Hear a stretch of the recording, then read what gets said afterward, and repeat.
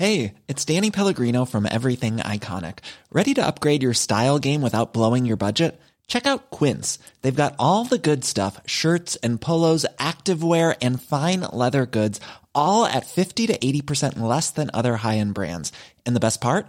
They're all about safe, ethical, and responsible manufacturing.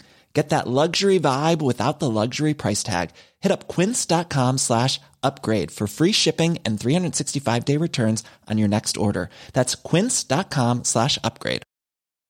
A couple of years ago, a cop was shot dead on a deserted pier in the tiny nation of Belize. The only other person there that night was a frightened young woman, found covered in blood. By all appearances, it was an open and shut case. But not in Belize, where this woman was connected to a mysterious billionaire who basically runs the place. Justice will not be served in this case. She's gonna get away with it. Or will she? White Devil, a Campside Media original. Listen wherever you get your podcasts. This episode of Canada Land is brought to you by Douglas, a mattress that is trusted by more than 200,000 Canadians from coast to coast to coast. It's a great mattress at a very reasonable price point. Comes with a 20-year warranty and a great deal for our listeners. Douglas is giving you a free sleep bundle with each mattress purchase. Get the sheets, pillows, mattress, and pillow protectors free with your Douglas purchase today. Visit douglas.ca/Canadaland to claim this offer. That is douglas.ca/Canadaland. This episode is brought to you by the Centre for Addiction and Mental Health here in Toronto. Cutting-edge, state-of-the-art, compassionate facility. Right now, it is Mental Health Awareness Week. This is the time when they need you most. This is the time when you can make a real difference when it comes to doing something about the mental health crisis and the devastating opioid epidemic, the overdose epidemic that we're currently experiencing, losing 20 people every day. They need your help. Donate at camh.ca/Canadaland. to help CAMH treat addiction and build hope. Hey, our sister show Commons has just wrapped a fascinating, jaw-dropping season about cults. There's a lot of interest in cults these days. Commons' approach to this was unlike anything that I've heard elsewhere. And this episode is no exception. Check it out.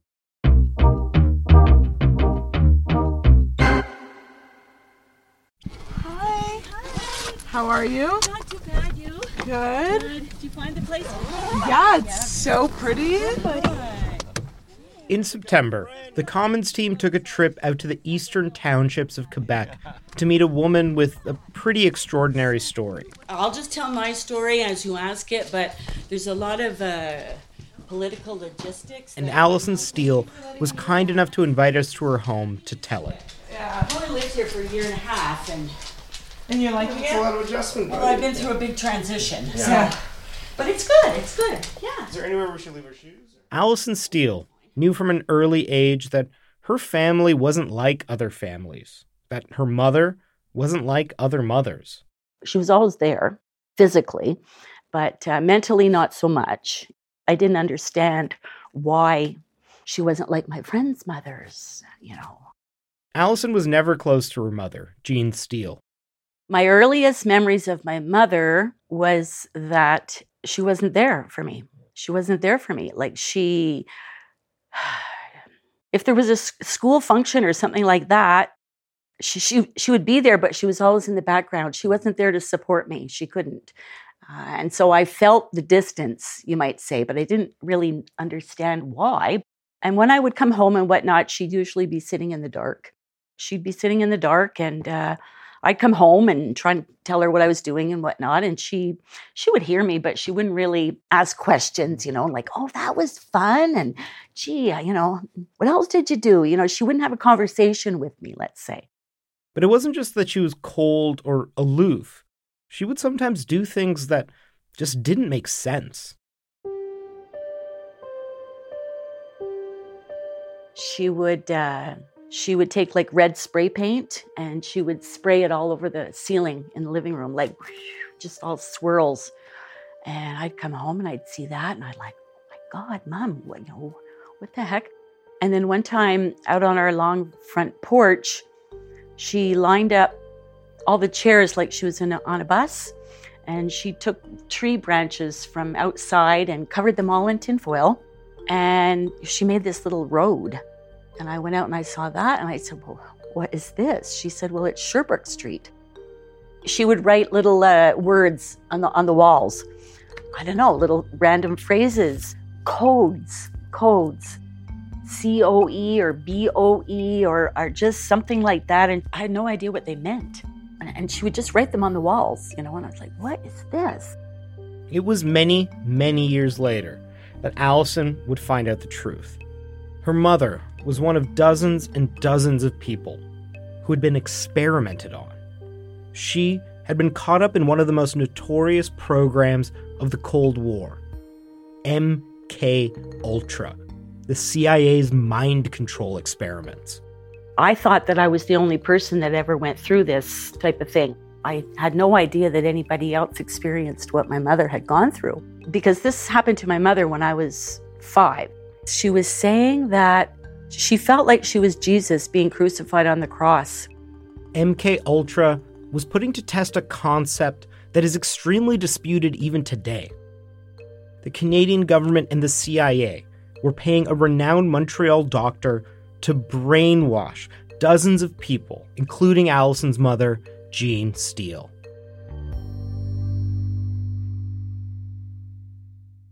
I'm Archie Mann, and this is Commons. More after the break.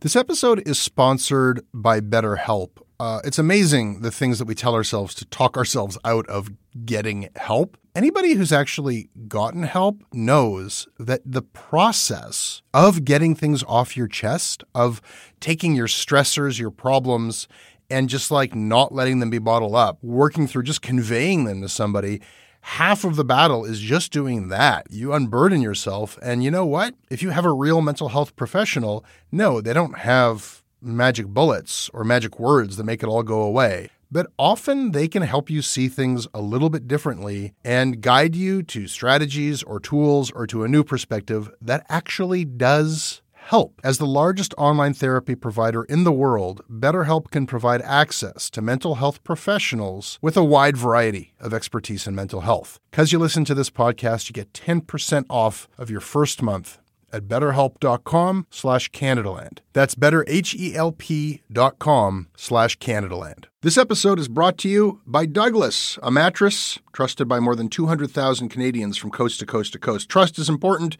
There are a lot of mattress lies out there, a lot of mattress liars. And I didn't intend the pun, but it occurred to me that there is one as I was saying those words. Listen, I am not lying to you. I have experienced the Douglas mattress. It is an exceptional mattress at a surprisingly affordable price point. It is a mattress that sleeps cool, doesn't have that weird thing in the summer where the mattress gets like an oven. It's a very good product. It's delivered to your house in a box. You don't have to go to a big mattress store. It is a medium firm mattress, which is what Canadians prefer, and it comes with a 365-night trial and a 20-year warranty. What more can I tell you? Douglas is giving our listeners a free sleep bundle with each mattress purchase. Get the sheets, pillows, mattress, and pillow protectors free with your Douglas purchase today. Visit douglas.ca/Canadaland to claim this offer.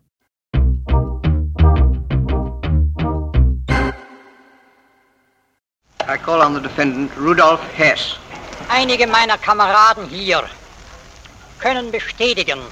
The voice you're hearing there is Rudolf Hess, who served as Adolf Hitler's deputy Führer for much of World War II. After the war, Hess was tried for war crimes during the Nuremberg trials. But in the run-up to the proceedings, he claimed to have amnesia. And so, he was examined by a team of psychiatrists. And one of those psychiatrists was a prominent doctor who was working at McGill University, Ewan Cameron. Cameron was the only Canadian, I believe, who was invited to Nuremberg. My name is Lisa Ellenwood. I'm an investigative journalist with CBC News, The Fifth Estate.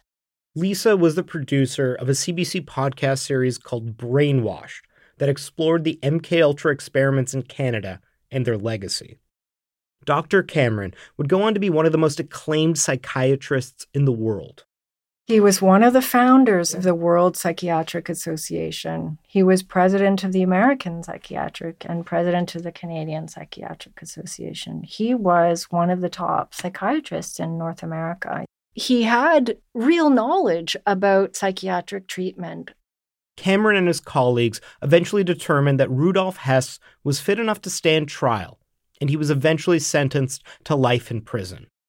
But Cameron's time at Nuremberg had an enormous impact on him. He viewed the Nazi war criminals as mentally ill sociopaths who had been allowed to rise up and take over an entire nation. And he believed it was the responsibility of social scientists and medical professionals, especially psychiatrists, to prevent that from ever happening again. Now, not only is this an obvious misreading of what took place in Nazi Germany, but it demonstrates just how world historic Cameron's ambitions were and helps explain some of the lengths that he was willing to go to achieve his goals. By the 1940s, Cameron was the kind of accomplished physician that hospitals and universities were desperate to have on staff. Born in Scotland, he trained across Europe and practiced in both Canada and the United States. His great ambition was to cure schizophrenia and earn himself a Nobel Prize. In 1943, he was invited by McGill University to be the school's first ever chair of psychiatry. And in addition, he was given a large grant from the Rockefeller Foundation. The publisher of one of the main Montreal newspapers gave him money as well, and he was gifted a mansion on Mount Royal for a new institute. It would become the Allen Memorial Institute, a new psychiatric facility for Cameron to personally run. The Allen Memorial would become infamous for the strange and brutal brainwashing experiments that Cameron would oversee in the institute. And here, I think it's important to talk about why we're exploring MKUltra and brainwashing in this season on cults. The concept of brainwashing is one of the most contested terms amongst people who study so-called cults. In the 1960s and 70s, there was a real and constant fear that messianic leaders were quote-unquote brainwashing young people into joining their new strange movements. But where did this concept even come from? Its roots lie in the Korean War. There were American POWs in Korea who behaved very strangely, didn't want to return to the United States, told the Koreans that the Americans had used chemical warfare when the Americans were saying they hadn't. So they thought, okay, well, no American would do these things. There must be another reason. They've developed brainwashing techniques. The Americans became convinced that communist countries had developed mind control techniques that could be used to control anybody they wanted to. Whether chemical agents, hypnosis, or something else entirely, the Americans believed strongly in these quote-unquote Soviet brain perversion techniques. Here's former CIA chief psychologist John Gittinger speaking to the CBC's Fifth Estate in the 1980s. There was continued pressure put upon anybody within the agency in connection with trying to explain or understand brainwashing. So we were charged with rather an elaborate attempt to try to find out chemical, psychological, any kind of means that people could use to influence the behavior of the people. The military and intelligence establishment became so concerned with this so-called brainwashing that they decided to get the top American, Canadian, and British military scientists together to discuss the issue. The meeting's title was Communist Brainwashing Techniques During the Korean War. The meeting was held at the Ritz-Carlton in downtown Montreal in 1951. And one of the men asked to present at the meeting was a McGill psychologist named Donald Hebb. He was head of the psychology department at McGill Allen Memorial as well. And they invited him to come and talk to them about the research that he was doing into sensory deprivation. The military decided to fund his experiments into sensory deprivation, which was believed to be an effective mind control tool. Donald Hebb is there. He gives them his pitch for his sensory deprivation research. He gets funded. I think it was mainly from Canadian military, probably some from those other countries as well. And he sets off to do this incredible research project. So he spends 2 years or something on it. What he does is he sets up a program and he uses students, McGill students, to participate. And he pays them incredibly well. It was something like $20 a day, which was more than an associate professor was making at the time. And so all these young people sign up to do this. And what they're expected to do is just be in this sensory deprivation container for as long as they can be in there. They're allowed to come out and go to the bathroom and have a smoke and eat and things like that. But they have to stay in this container, and their arms are restricted. They can't see, they can't hear anything. And nobody can do it. And you're allowed to leave the experiment whenever you want to leave, basically. I think someone maybe stayed for 5 days was the most that a young person stayed. But around 3 days, I think, was the max.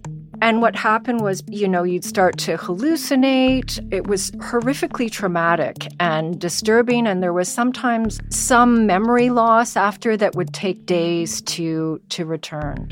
What Hebb didn't know is that his experiments were being closely monitored. The CIA had a plant who was a graduate student or something that was working with Hebb at the time, reporting back. Hebb's work was sent to the CIA. We know that there was communication there.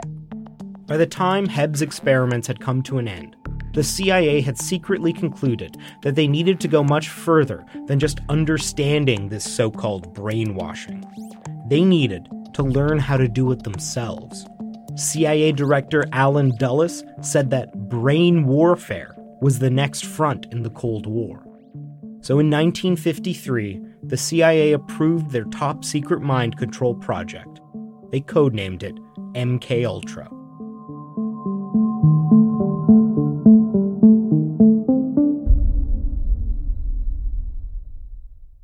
The CIA would secretly fund research into brainwashing methods. And one of the first people they reached out to was a colleague of Donald Hebb's at McGill University, Dr. Ewan Cameron. And we know that Hebb was working at the same time as Ewan Cameron at the Allen, and that they would have known each other for sure. And somebody from the CIA, through a front organization, reached out to Cameron and said, you should apply for this fund. And so that's how it happened. Shortly after he applied, he started to receive money through the front organization. Here's CIA Chief Psychologist John Gittinger again. Those of us who were involved with trying to find out something about brainwashing, yes, this is the reason that we were interested in Dr. Cameron's work. Unlike Donald Hebb, Dr. Cameron's research wasn't going to rely on volunteers. Instead, he was going to use the psychiatric patients at the Allen Institute. One of them was a woman named Jean Steele.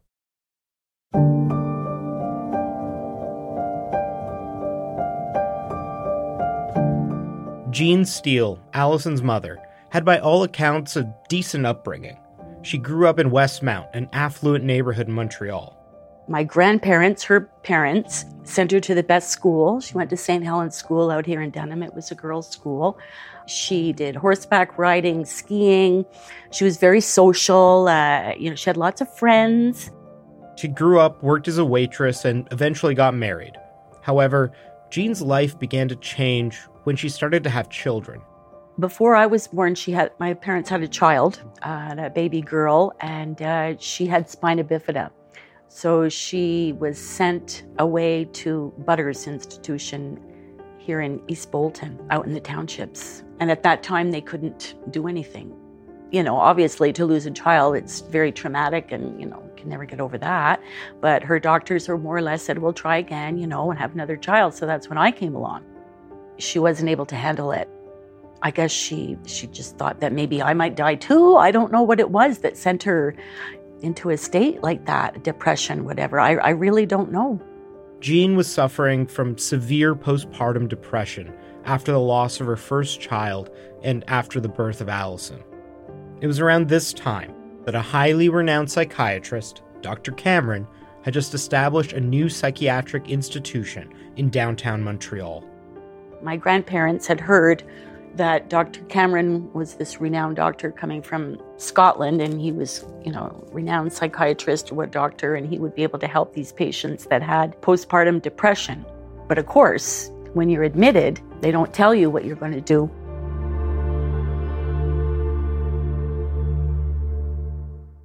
Dr. Cameron's concept was that he could help people by removing their negative, their anxiety, like kind of erasing their brain and reprogramming them. Dr. Cameron's so-called treatments had two major components to them. First, there's the psychic driving. Like you're wearing a football helmet with speakers in the head, in the ears, and you're forced to wear that for 16 hours a day, basically, listening to these messages. Or in pillows. I think he also had them in pillows. Here's Lisa reading out one of the messages that Cameron would force his patients to listen to for hours and hours and hours on end. You get along with people now. You are not afraid of others, and you are very pleased to be with them. People like you, and your relationship with people is good. You are an adult, and you want to accept the responsibilities of a wife and a mother. As you feel better, you like to see things neat and tidy. If you see things disorderly like papers on the floor, you pick them up, and you look after things as you look after yourself. You get along with people now. You get along with people. People now. Like you. You are not afraid of others. You like to see things neat and tidy. You are an adult. You are not afraid of others, and you are very pleased see things disorderly like papers on the floor. Look after things of a wife and look after you yourself. Get along with people now.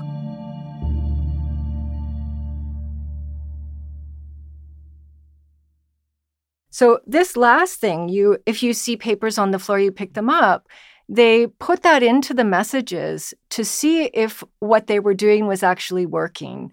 So if people in the institute were wandering around picking things up on the floor, then they felt like their psychic driving techniques were actually effective. And in order to make people more receptive to psychic driving, Cameron would sometimes give them high doses of a new experimental drug. It is colorless, tasteless, odorless. D-lysergic acid diethylamide, LSD. LSD was a central part of many MKUltra experiments. The CIA at one point, while this mind control, brainwashing research was being done, learned about LSD. It was being produced by a Swiss manufacturer, and they decided that this was like the secret weapon and that they needed to really get serious about it. So they bought up the world supply of LSD and used it at their black sites around the world, testing on people, and sent it out to the various institutions that were doing research for them through MKUltra. And Dr. Cameron was an enthusiastic convert to the drug's potential. Cameron obviously thought, okay, this could be great to help break down people's resistance to psychic driving and just, could be good for treatments of mental health also. Velma Orlico, a woman who would later go public about her experience at the Allen Institute, was one of the women given high doses of LSD by Cameron. She was given LSD multiple times, totally unsupervised. Like she would get an injection, she'd be left in her room, and she would have, these incredible, awful, traumatic experiences. She had no idea what was happening to her. Alongside psychic driving, the other essential part of Dr. Cameron's process was something known as depatterning. And that meant inducing patients into a completely incompetent, childlike state. What I'm going to read is a document from a woman's medical file when she was at the Allen Memorial in 1960. This was a doctor who was working with Cameron, and it says, on March 12th, she was considered completely depatterned in that she was incontinent, mute, had swallowing difficulty with concomitant accumulation of mucus. So he wanted to bring people to a state where they were basically a blank slate. And so depatterning was that whole process that brought them to that state. So it was extreme electroshock therapy. It was weeks and weeks of sleep treatment, drug-induced sleep treatment, sensory deprivation, psychic driving. Sometimes people didn't get parts of it. Like some people didn't get the LSD. Some people had more sleep treatment than others. And it was just to get them to that place where they could then reprogram them, basically. It was this kind of treatment that Jean Steele was subjected to when she arrived at the Allen Institute. And remember, she was being treated for postpartum depression. Allison has her mother's files from her time at the Allen Institute. She let us read through some of them. Oh, wow. So, yeah, you do have the original envelope here. I'm keeping that for Jean Catherine. This is interesting. Just a psychiatric evaluation. Patient is a tall, neatly dressed woman. As soon as she entered the examiner's office, she started to talk spontaneously, and the rapport was easily established. She was excited, smiled, and cooperated, talked easily on any topic. She declared that she was not mentally ill, stated that it should be her husband that is in this hospital. Yeah. That's pretty good. Yeah. She doesn't sound too messed up. No, at all, right? Yeah, there was no verbal statement of frank mood disturbance. She emphasized on several occasions during the examination she never felt as well as at the present time, that her mind was never as clear as now. I mean, it sounds like she's a normal person. Maybe she's obviously was having difficulties during this time. Maybe she doesn't want to admit it, but this... Yeah, and you didn't talk about it back then, right? You don't talk about it. And it's very strange. Their diagnostic impression that they got of her was affective schizophrenia. I mean, nowhere here is she talking about hearing voices or anything like that. And also, of course, hysteria, ?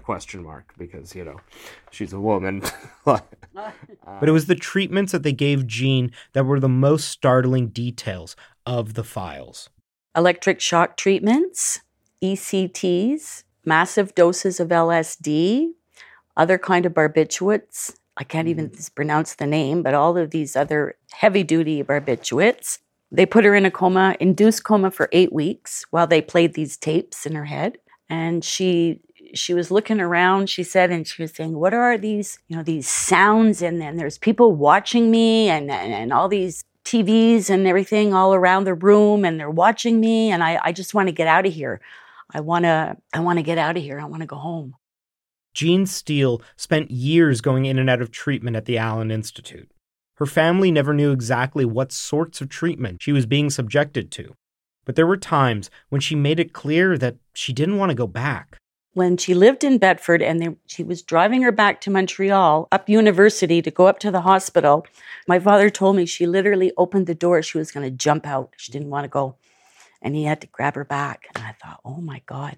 So that goes to show how aware she was of what was going to happen to her or what might happen to her when she was back there. Not fun. And she wasn't better. It took her soul, just took her soul right out of her, because she certainly had one before, but she didn't after that. We know of almost 80 victims who were experimented on by Dr. Cameron, and Lisa says that many of them had a lot in common with one another. One of the things that I think has really disturbed me about the whole story is that I think in some ways he may have targeted certain people. And because I talked to so many people, I noticed that there seemed to be a lot of young women who were subjected to these extreme experiments, right? And so it was young women who, a lot of them had had a number of babies. Like there was one woman who had had 5 children in 4 years. She had twins and other children. She was 24 years old. And she was exhausted, and she perhaps had some kind of postpartum depression. So it's so disturbing to me that there were so many young women that were targeted and severely damaged. Cameron experimented on pregnant women, giving them high doses of LSD and subjecting them to ultra-shock therapy. He even did this to professionals who came to work with him. There was a young colleague of his who was, I think she was a resident in psychiatry, Mary Morrow, who came in and she was applying for some kind of internship or something in his department. And she, in the assessment interview or whatever, she told him that she was feeling anxious or depressed or something. And he said, okay, well, you should come and we'll admit you for a bit and we'll, fix you up. And then he ran her through all of these experiments. And this was one of his colleagues, students that he did this to. For him to be able to do that to this brilliant young psychiatrist in training, to bring her in and subject her to this, it's quite something. And of course, Cameron's methods did absolutely nothing to help any of these women. There's a story about one woman who remembers Cameron bringing her into a group of other residents and saying, this woman is hopelessly incurable. And then she was sent to Verdun Hospital to just, treatments were done. She was going to be institutionalized for the rest of her life. And a psychiatrist at that hospital recognized that she was not severely mentally disturbed. And he was able to help her and get her out. And she was, quite damaged in the end, but still able to have a normal life. So how is it that Dr. Cameron was able to get away with this for so long? After all, many other doctors and nurses worked at the Allen Institute alongside him. They helped subject his patients to these cruel and inhumane treatments. There are great interviews with his colleagues from the time. I mean, there are nurses that have come out and talked about it later, but many of them did say they were concerned, right? That they didn't think that he, in the end, was a good researcher. He was impatient.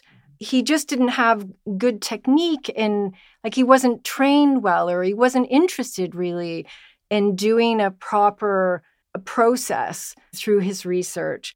Maybe there were people talking behind his back about how they were concerned about it. But this man was the founder of this institute. He was one of the top psychiatrists in North America. I mean, how could anybody really do anything to stop him? Here's a former colleague of Cameron's, Elliot Emanuel, speaking about him to the CBC's Fifth Estate in the 1980s. He was an authoritarian, ruthless, power-hungry, nervous, tense, angry man. Not very nice. Cameron's power, the hold he had on people, didn't just apply to the staff, but to his patients as well. Velma Orlico, one of the women Cameron experimented on, once said that she absolutely idolized the man. Quote, "I thought he was God. I don't know how I could have been so stupid. A lot of us were naive. We thought psychiatrists had the answers. Here was the greatest in the world with all these titles." Unquote. Allison says that her mother fell under his sway as well. He would make the patients fall in love with him because he would treat them. He would say, nice things to them, whatever. And I think my mother said one time, I'm in love. I'm in love with the doctor. Now, I don't want to make too fine a point of it, but to me, Dr. Ewan Cameron sounds like the definition of a cult leader. Egotistical, messianic, and utterly willing to use people, especially vulnerable women, to satisfy his own desires. But were any of Cameron's methods actually effective at brainwashing people? Remember, that was the ostensible reason that the CIA funded these initiatives in the first place. Ewan Cameron carried on with his work until he basically retired. So Dr. Cameron retired from the Allen Memorial in 1964. After he left, the director of the Allen Memorial, Dr. Cleghorn, did an evaluation of Cameron's work, specifically psychic driving, depatterning. He had 2 doctors at the Institute interview patients, talk to other people at the Allen Memorial, and do an evaluation about whether the treatments were effective or not. And they did it, and they basically said that it was not effective, the depatterning, and that people were actually damaged by it. And so they stopped all of those extreme treatments. Most of the doctors, I think one carried on for a while. But so they realized right away that you can't brainwash somebody. You can't reprogram someone. In 1957, Cameron was asked in an interview if his methods resembled brainwashing, and he denied it. Here's a clip which appeared in CBC's podcast series Brainwashed. This type of recording, playing the recording back to the patient over and over again, sounds something like the conditioning technique in the Brave New World. Does it have any similarity at all to it, or to communist brainwashing, for instance? No, it certainly doesn't, because what we are attempting to do is to bring into operation aspects of the patient's own personality. We are not trying to impose upon the individual things which probably might be quite foreign to him and which would be at marked variance, as in the case of brainwashing, with the kind of person that he naturally is. Does it have any adverse effects on the patient's health or mental outlook after he's been treated with it? No, and otherwise we wouldn't use it. The patient is usually very much better afterwards, and our problem is to ensure that that improvement is lasting. In retrospect, it seems obvious that you can't radically reshape someone into whatever you want them to be. Most of the initial research into so-called communist brainwashing has been debunked, and there was almost no accountability for Cameron's crimes. The Canadian government, which helped fund Cameron's research alongside the CIA, has settled with 77 people over their treatment at the Allen Institute, but the government has never publicly apologized for it. The one thing is the Canadian government never provided a list. They would have had the documents. They could have figured out who'd been experimented on and reached out to them. They never did that.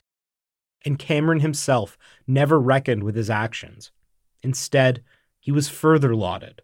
In 1961, while he was still conducting his experiments at the Allen, Cameron was elected the president of the World Psychiatric Association.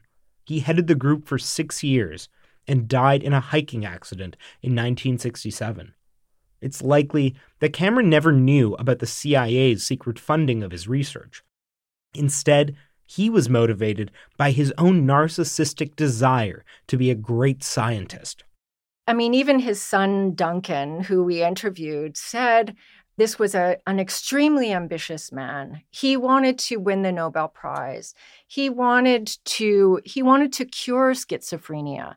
And so he was at this point in his career where he was willing to push the boundaries of what really was acceptable in order to advance science. I think some people would argue that of any of the other MKUltra projects, he took his to the farthest extreme. I just think that the advancement of science was more important to him than individual suffering or damage that he was doing. Jean Steele never talked to her daughter about what happened to her. Allison's father talked to her about it when she was a teenager, but she didn't fully understand it. But she was still so angry at her mother for not being as outwardly loving as she needed her to be. I was a teenager and I was like, yeah, whatever, I don't know. He didn't sit me right down and explain it. You know, your mother this and your mother that and this and that. And I was like, they were all just bickering. And it's like, I just didn't want to know. I didn't want to know. It wasn't until many years later, after her mother had passed, that Allison saw a Fifth Estate documentary about the Allen Institute. And she decided she wanted to find out more. Her father had tried to apply for compensation while Jean was still alive, but he wasn't able to get access to her files, so the government denied the claim. So Allison decided to hire a lawyer and try again for herself. And she was finally able to receive her mother's files.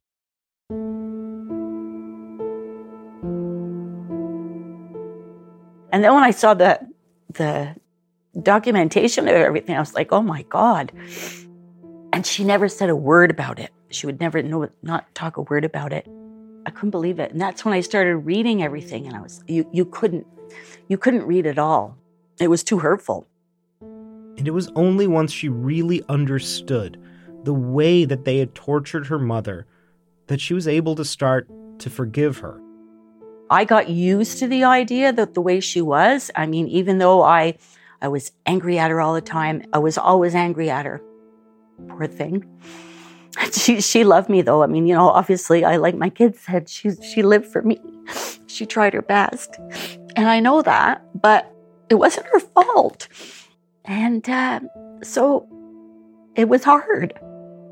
Sometimes Allison looks through old photos of her mother from before she was born, and she feels like a completely different person from the woman who raised her. I think where I learned about her was through the pictures. Through the pictures when she was younger. I can imagine, I could see that, oh yeah, here she is laughing, and her and my father, they're all in love, they're camping, and she's posing and smiling, and like it was in the 50s, and they looked happy. I didn't know my mother that way. And even today, she mourns for the relationship that the two of them could have had. The relationship that was ripped away from them by Dr. Cameron, by the Canadian government, and by the CIA. I was thinking about it this week. Something struck me. I feel lonely all the time. And I think it's because I didn't have that relationship. Just like an animal, when they don't have a relationship, if they don't bond with their mother, they're missing something. So I think I realize it's probably true. I'm still fine and get along and everything, but I think deep down I do have that. Imagine 70 years old saying such a thing.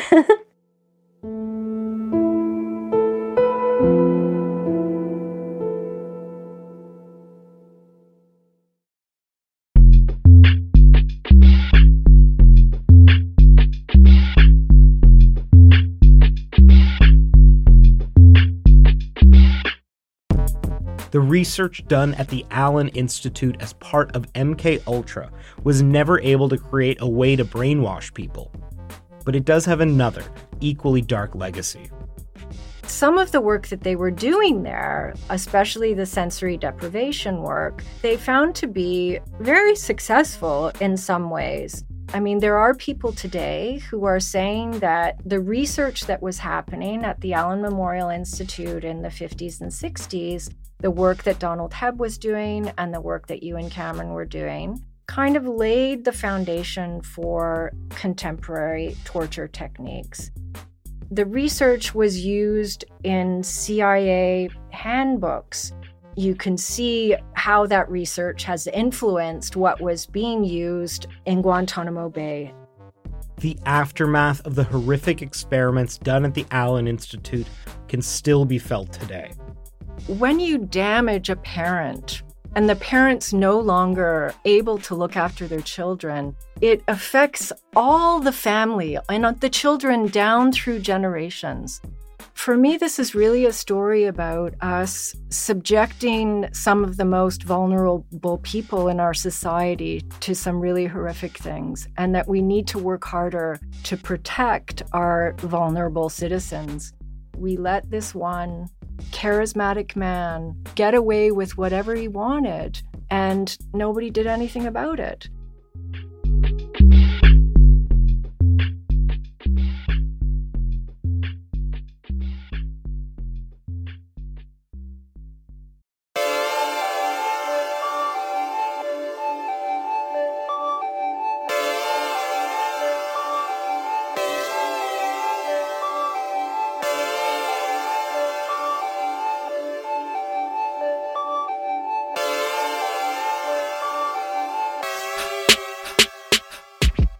That's your episode of Commons. If you like this episode, please leave us a rating and review in Apple Podcasts.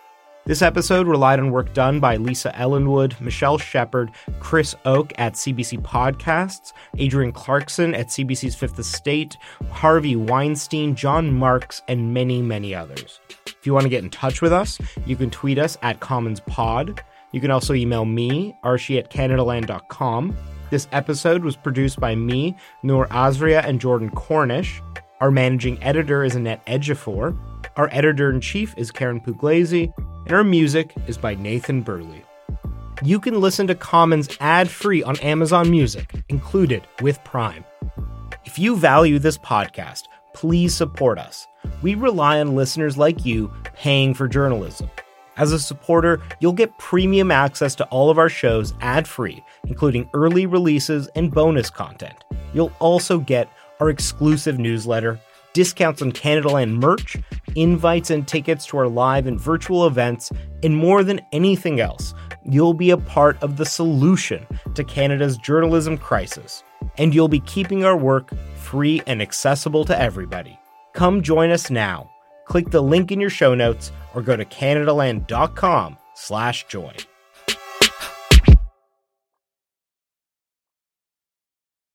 Hey, I need you to pay close attention to this message. It is not an ad. This is about Canadaland, and this is about you. You need to know that the news crisis is about to get a lot worse. You've heard about the layoffs. We're about to have news closures, and it's very likely that we're going to be seeing the defunding of the CBC. Where are you going to get your information from? What can you do about this? You can support Canadaland. We need you to. And so for this month and this month only, you can become a Canadaland supporter and get everything our supporters get for just $2 a month. That is an almost 80% discount. The clock is ticking on this. It disappears at the end of the month, and then we will not offer it. We need your support. We need to keep news coverage alive in Canada. Go right now to canadaland.com/join. And thank you. A couple of years ago, a cop was shot dead on a deserted pier in the tiny nation of Belize. The only other person there that night was a frightened young woman, found covered in blood. By all appearances, it was an open and shut case. But not in Belize, where this woman was connected to a mysterious billionaire who basically runs the place. Justice will not be served in this case. She's going to get away with it. Or will she? White Devil, a Campside Media original. Listen wherever you get your podcasts.